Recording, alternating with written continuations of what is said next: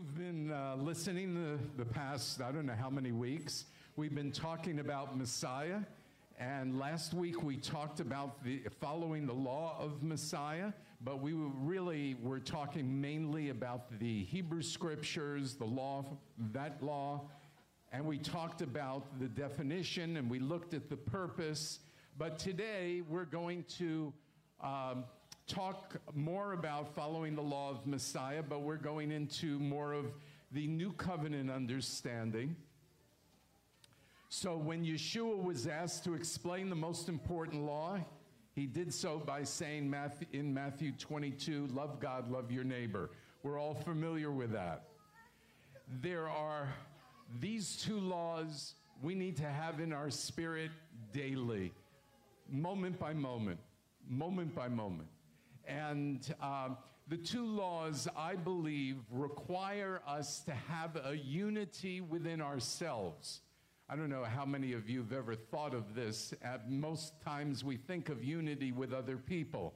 But I believe we have to have a unity in ourselves to really be able to love correctly. So it has to be in our heart, it has to be in our thoughts, it has to be in our speech, and it has to be in our actions.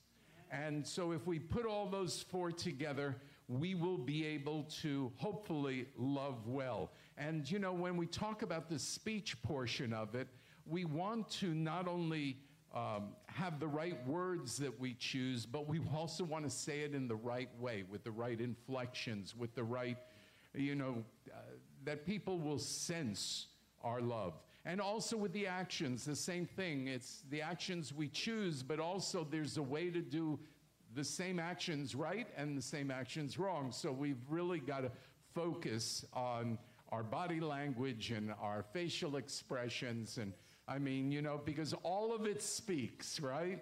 It all speaks. So if we're going to love, which is Yeshua's law, it's all about love. There's a scripture, actually, before we get to the scripture, one of the things that we all know is he loved us first, and when we didn't deserve his love, he gave it to us anyway. And he teaches us a similar concept, and the foundations of love, I believe, are humility and sacrifice. Now, in 2 Corinthians 5:14 and 15, let's look at this verse for a moment.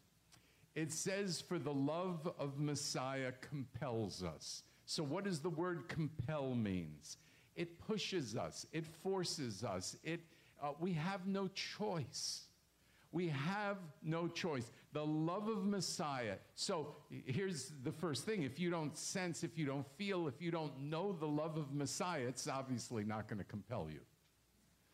So we have the love of Messiah. It compels us.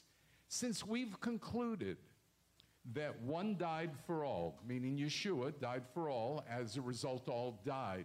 And we can look at that, but I prefer to go further and say this. He died for all so that those who might live might no longer live for themselves. Wow. That would be an incredible feat if we were able to do that well. To not live for ourselves. We wouldn't have any arguments between husband and wife, right, dear? She's on Facebook. So if we could get ourselves out of it, we wouldn't have those little fights. And so it's clearly one of the desires of God that we would not live for ourselves. But we are to live, and it continues, for the one, Yeshua, who died for us and was raised. And so that's his heart.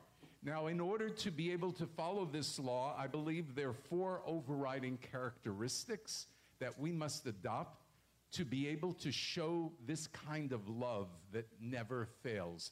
And I focus on those three words. Love never fails. It's really difficult.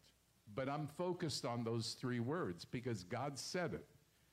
And And so if that's true, and I believe it's true, then I've got to really focus on that. Any rate, the fourth characteristics that I think we need, number one, we have to have faith.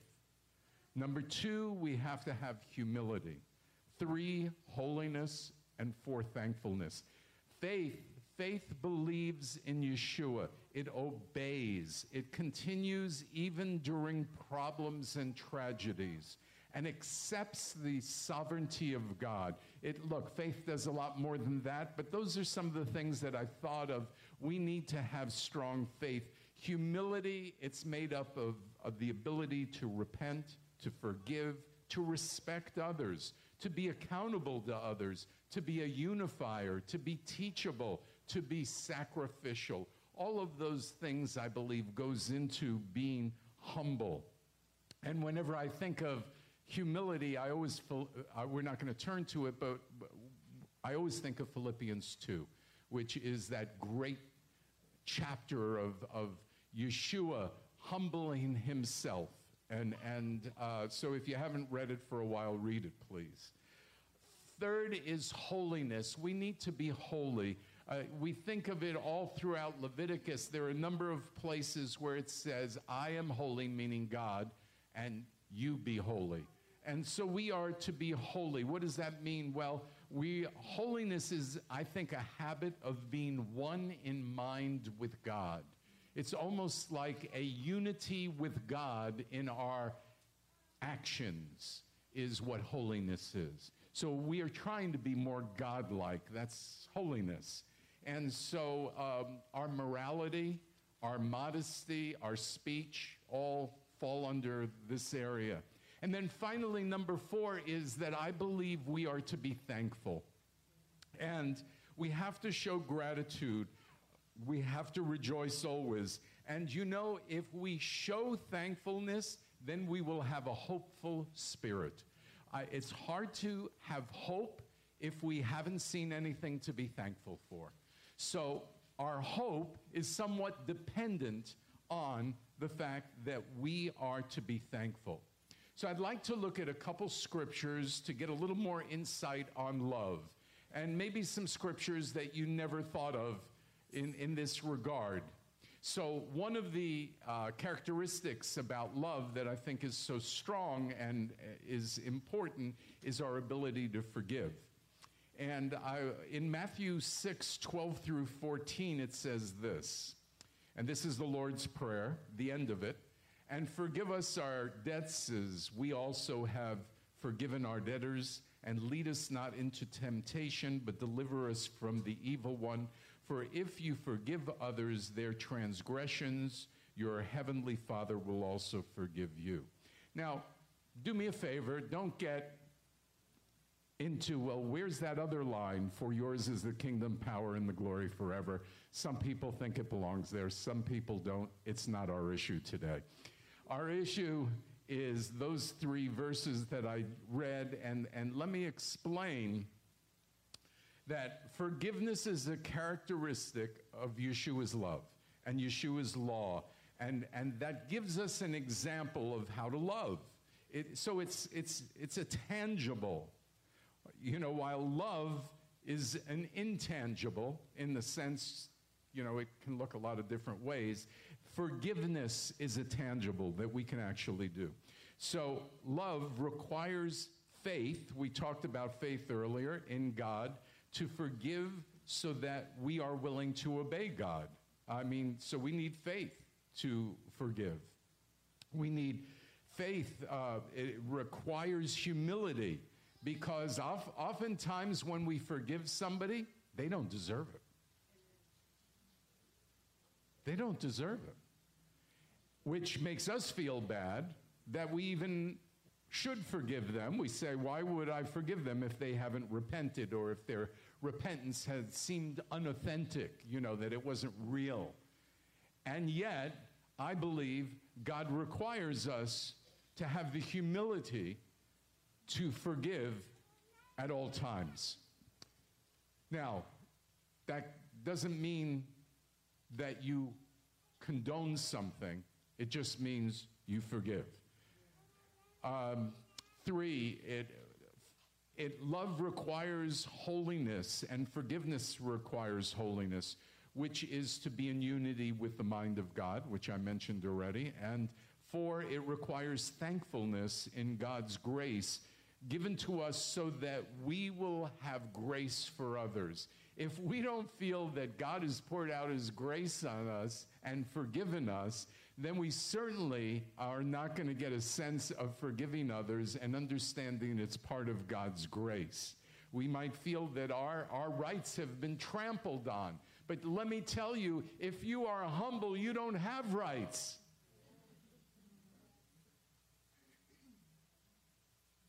Okay, we can argue about it later. But I'm just telling you, humility requires us to give up our rights. And that's really what Yeshua did. He gave up his rights. He gave up his rights when he came down to heaven, from heaven, right? So he had to live with us. That must have been difficult for him. That's Philippians 2 again. And then he gave up his rights when he died for us. So, anyway, now the interesting thing about the verse that I read in the Lord's Prayer is this, that the middle verse is very interesting. Verse 12 and 14 are about forgiveness. Verse 13 is about not being tempted and being delivered from the evil one. So what that's saying is, God is saying, in my opinion, that when we don't forgive, we open ourselves up to the evil one. And we have a greater temptation to sin when we don't forgive. That's what I believe. That verse that's sandwiched in between those two forgiveness scriptures. And so God is wanting us to forgive, and it's a characteristic of love, as I mentioned. When we forgive, we're obeying God's law of love. What would cause love not to be an answer, even when we're told that love never fails?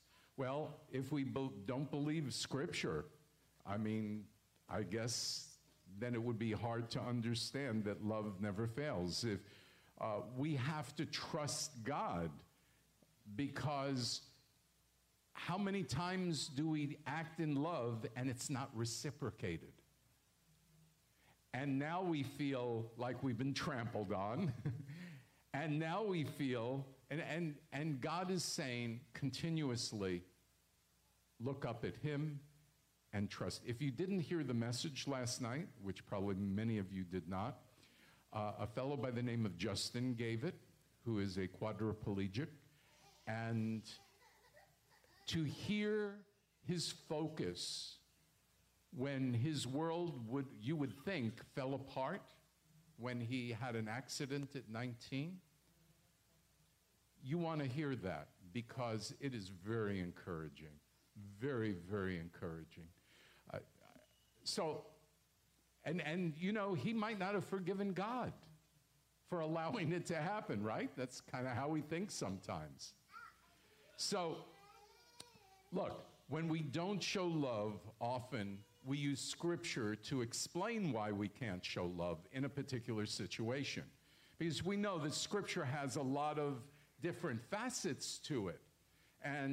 But let me just share an interesting Scripture. It doesn't seem to have anything to do with love, but it's Mark 4, 18 through 20. So we start out 18 and 19, and others... And this is the parable that Yeshua is speaking about the Word of God. And he says, and others are the ones sown among the thorns. They have heard the word, but the worries of the world, the seduction of wealth, and the desires for other things enter in and choke the word, and it becomes unfruitful. So here's the question.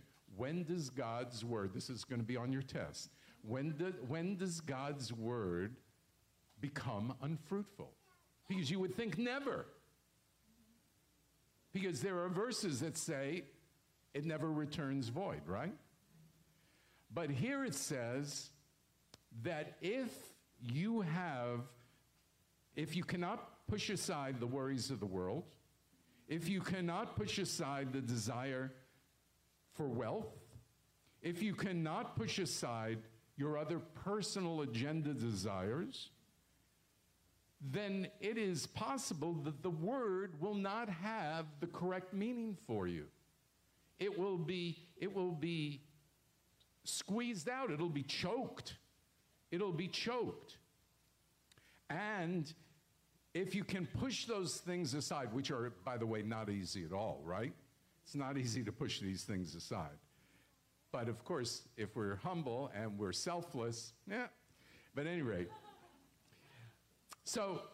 but the next verse is they hear the word and accept it and produce fruit, 30, 60, and 100-fold. So that's my prayer, that I will hear the word, accept it, apply it, and produce fruit. That's my prayer. That's what I'd like to see. Now, how does that pertain to loving? Is that oftentimes, even though God's word says to love, we have these other things that are in the way, and it's hard. It is hard to love. Hey, I've been married 50 years come February, and we've had our issues at times. And it was hard probably for Pat to love me, and it was equally hard for me to love her at certain times because we had issues. But if we were both selfless, we wouldn't have had those arguments. We would have been able to love. That's the fruit I want to keep. Look, the law of Yeshua I want to keep is John 13:34. You all know it. I give you a new commandment, that you love one another just as I have loved you, so also you must love one another. By this all will know that you are my disciples, if you love one another. Look, for keeping the law of love, I will need a lot of faith. I will need a lot of humility. I will need a lot of holiness, and I will need a lot of thankfulness. But many of you know I like practical examples. So we've talked about the scripture of it. We've talked about the ideas of it. But now I would like to give you a practical example. And I take this from a workshop I took online this week by Brad Bright, who is the son of Bill Bright, who started Campus Crusade. And Brad Bright has an amazing book called God is the Issue. If you haven't read it, get it online, whatever, just get it. It will make such a difference in your world. It'll be incredible. Now, and that's because I'm familiar with the book, I actually asked him if he was doing anything like, so I could get a refresher. And he gave us 8 rules on how to change culture as a tool for us to focus on. Now, I believe that we're not talking about changing culture today, though if we all loved well, we would change culture. But I believe that we can love better with these 8 rules. So I'm going to give them to you in a moment. Now, recently, I received some feedback also from people that they wanted me to talk on how to communicate better, especially in tough situations. I've had 4 or 5 people ask me that, and I was saying I'd like to do a workshop on that one day. Yesterday was really, in a sense, it was difficult, but it was amazingly inspiring. At the celebration of love for Rachel Stewart's 38-year-old brother, who passed away in his sleep with no sickness, no nothing, and had 5 young children and his wife. And they have a large family. And so we were doing the celebration of life, and it was so inspiring to me. They were filled with sharing about God. Just, I don't know if all of them were believers, but 90% must have been. And the things that they shared were all about God and His grace and His love. And it didn't matter how the message was delivered. It didn't have to be communicated well. Everybody was listening. Their hearts were open. Everybody was on the same page. And there were two things that almost every speaker, and there might have been 12 or 14 speakers, I mean, there were a lot of speakers, including Rabbi Ron and including a pastor, and just, there were a lot of speakers. At any rate, so they were all received well, but here there were two things they wanted that they said over and over and over again.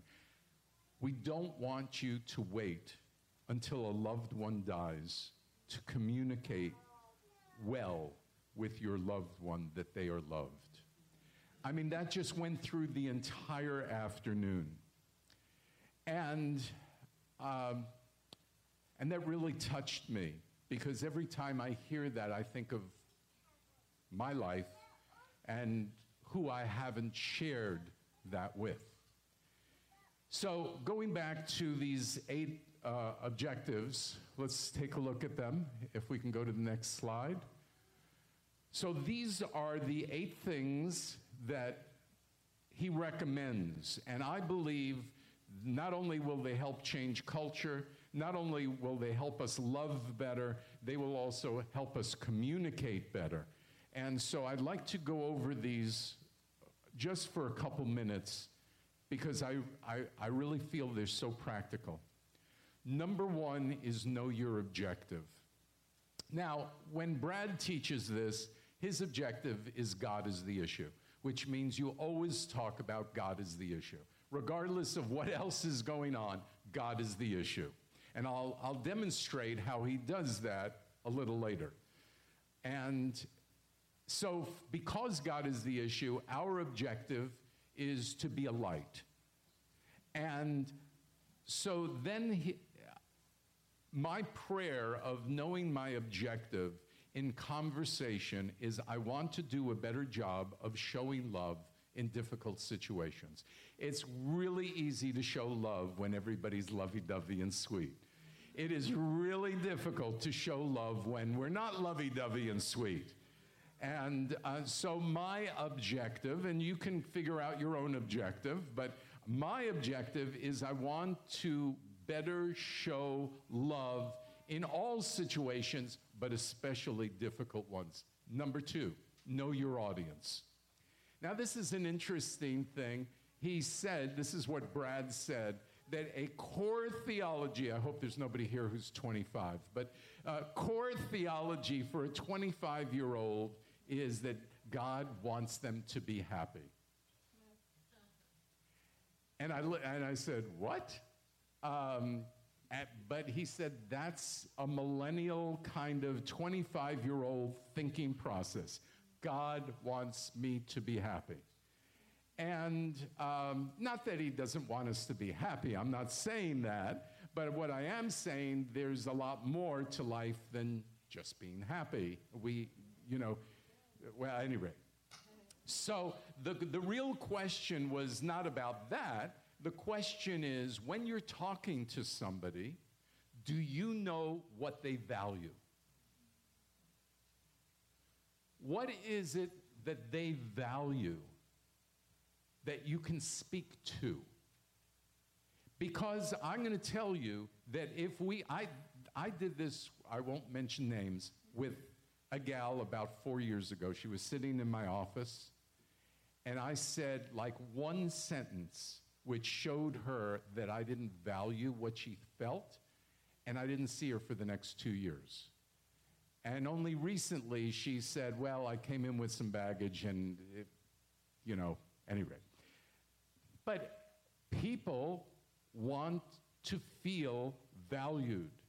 And so do you know what the person you're speaking to, what gives them value? So my desire here when I pray, about knowing my audience when I'm speaking to people is teach me, Lord, to know who I'm talking to, what they value, and find a way to connect with them based on their beliefs.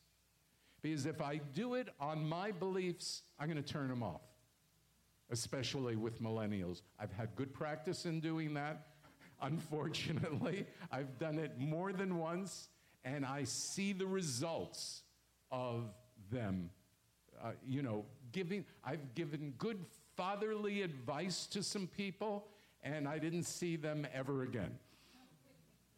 So now, look, you can say, well, maybe the fatherly advice sunk in somewhere else. That's possible. I'm not discounting that.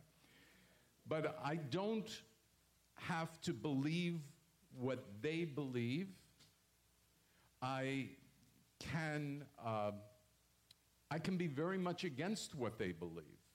And I'm going to demonstrate this all in a minute with a specific two incidents. However, I have to go back to number one. When I feel my ire getting up, when I feel like I'm about to explode, I have to go back to number one, know my objective. If I have a goal, then I have to make sure that the words and how they're put out there fit my objective, which is to love.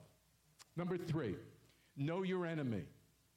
Well, I'm not going to tell you all the stuff Brad said because he was talking about physical enemies. I'm just going to talk about Hasatan, our enemy spiritually, because he wants to cause division. He wants me and my family to sin against the Lord. He wants me to be angry and make me a poor communicator of truth. He ups my emotions so that it's hard for me sometimes to even think. Number four is what Brad feels is the most important message, which is, or the part of this, which is stay on message. It means the most important rule is to reframe, not refrain, but reframe the narrative by changing the underlying question. Reframe the narrative by changing the underlying question. So we look at Matthew 22:17. Is it permitted to pay taxes to Caesar or not? And Yeshua said to them, whose image do you see? Whose inscription? Caesar, they said to him. Yeah, then give to Caesar the things that are Caesar's, and give to God the things that are God. Now, he reframed the question, because now the discussion is about God. We solved that issue with Caesar, now let's talk about God. And that's the kind of thing we need to do. We have to decide if we're going to win an argument or stay on message.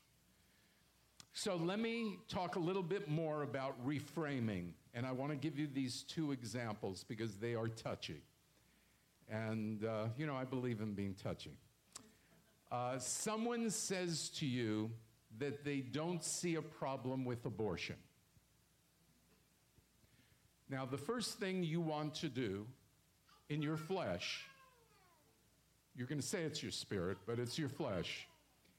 You are going to tell them about 50 facts of why they should be against abortion. And they are going to tune you out and walk away before you get to the second one. They're going to get you into the greatest argument that you've ever seen.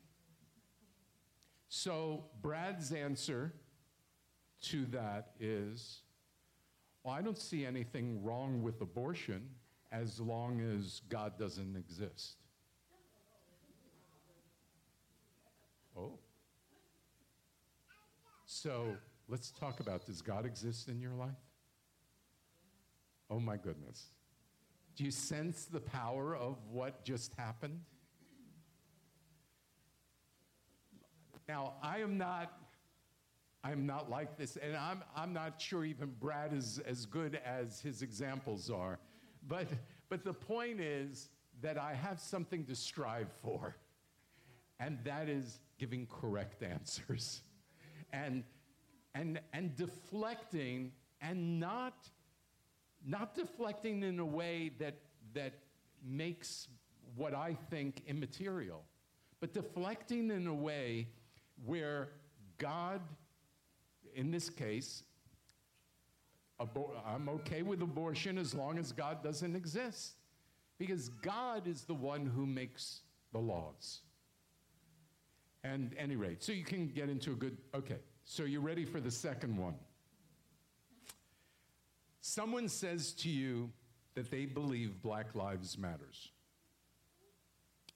Now, some of you might just say, well, I don't want to get into a fight. Yeah, I agree. Or some of you might say, no, do you know the organization is actually anti-Semitic? Now, you can say that, but the person you say it to is going to turn you off and walk away.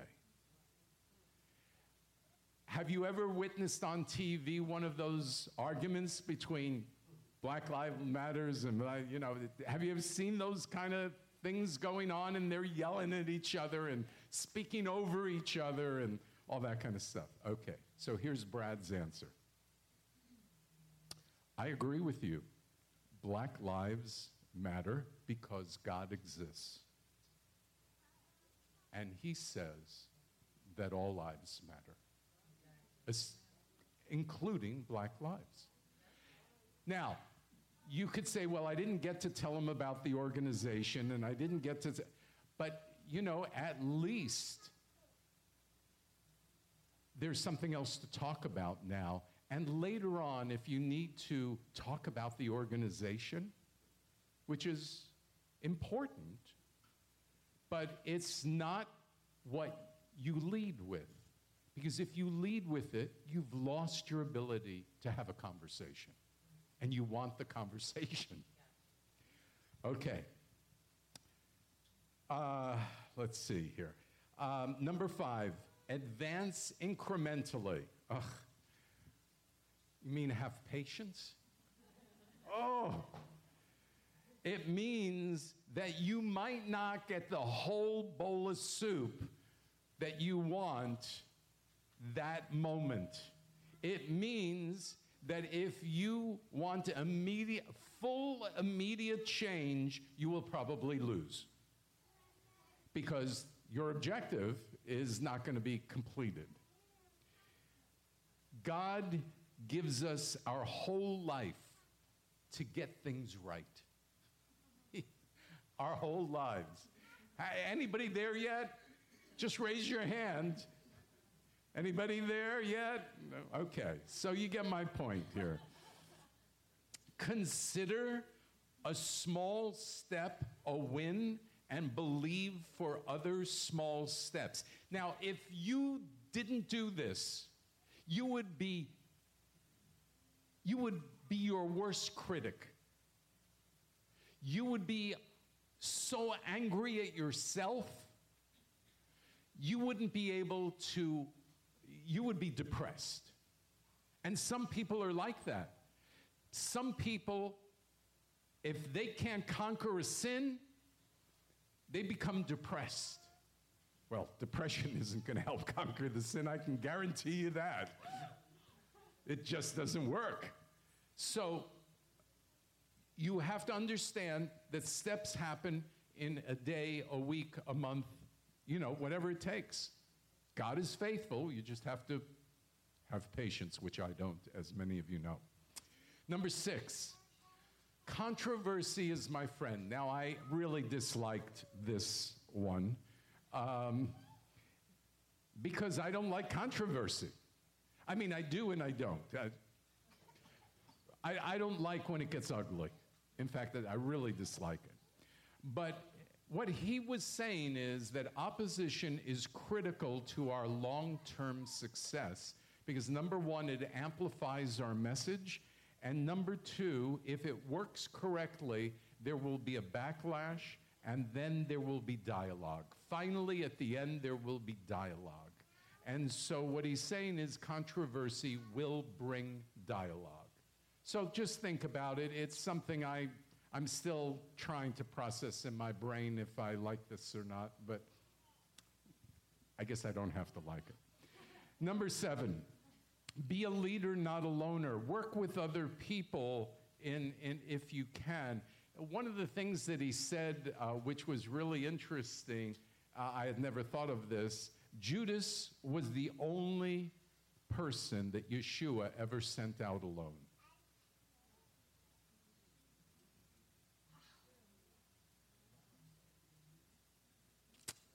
Okay.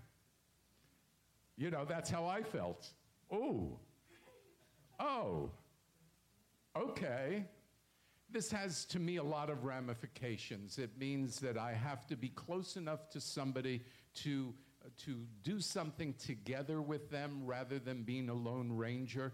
It means that I have to delegate. It might mean that I have to be transparent. There are a lot of different things that it entails in this. This is not an easy principle either. But if we have a positive message of God's love and forgiveness, others will buy into it and join to make something happen. And you know, my desire is to through love, make something happen. Number 8, obviously, is the never give up one, which is also difficult, also very difficult. But if you listen to last night's message, you will be encouraged to never give up. It was very strong in that area and other areas. It's just interesting. It's so easy to give up. It's so easy. But we can't give up on God's love. We are a better person when we love. And so let me close with a couple scriptures. Oh, you mean Brad Bright? Oh, God is the issue. Yeah, God is the issue. It's a small book. I don't know that it's more than 100 pages, and it's not even like big book size. So it's not a big book, but it definitely is a book that I'm trying to get back into a few more times because I just need this because there are just too many difficulties in life. Mark 12:31. Referring to the commandments, the second commandment is this: you shall love your neighbor as yourself. There is no other commandment greater than these, meaning the two, love God, love your neighbor. So if we're looking at things that God is saying, there are no greater commandments than these. You know, in Matthew it doesn't say it, it uses a little different verbiage, but in this when Yeshua is talking about the two commandments, he says there is no other commandment greater than these two commandments. So we've got to understand Yeshua's heart on Yeshua's laws. And finally, I'd like to close with Matthew 5:43 to 48. You've heard that it was said, you shall love your neighbor and hate your enemy. But I tell you, love your enemies and pray for those who persecute you, so that you may be children of your Father in heaven. So let me see if I understand this right. I'll be a child of my Father in heaven if the people who persecute me I love and pray for. So if you're working somewhere and you have a lousy boss who persecutes you, you're going to remember this and love them and pray for them. Now you're going to tell me they don't deserve it, and I'm not going to disagree with you. But I am going to tell you that God wants you to do what he wants you to do. And if it's all about obeying God, then let's obey God. God causes his sun to rise on the evil and the good, and sends rain on the righteous and the unrighteous. For if you love those who love you, what reward do you have? Even the tax collectors do the same, don't they? And if you greet only your brothers, what more are you doing than anyone else? Even the pagans do that, don't they?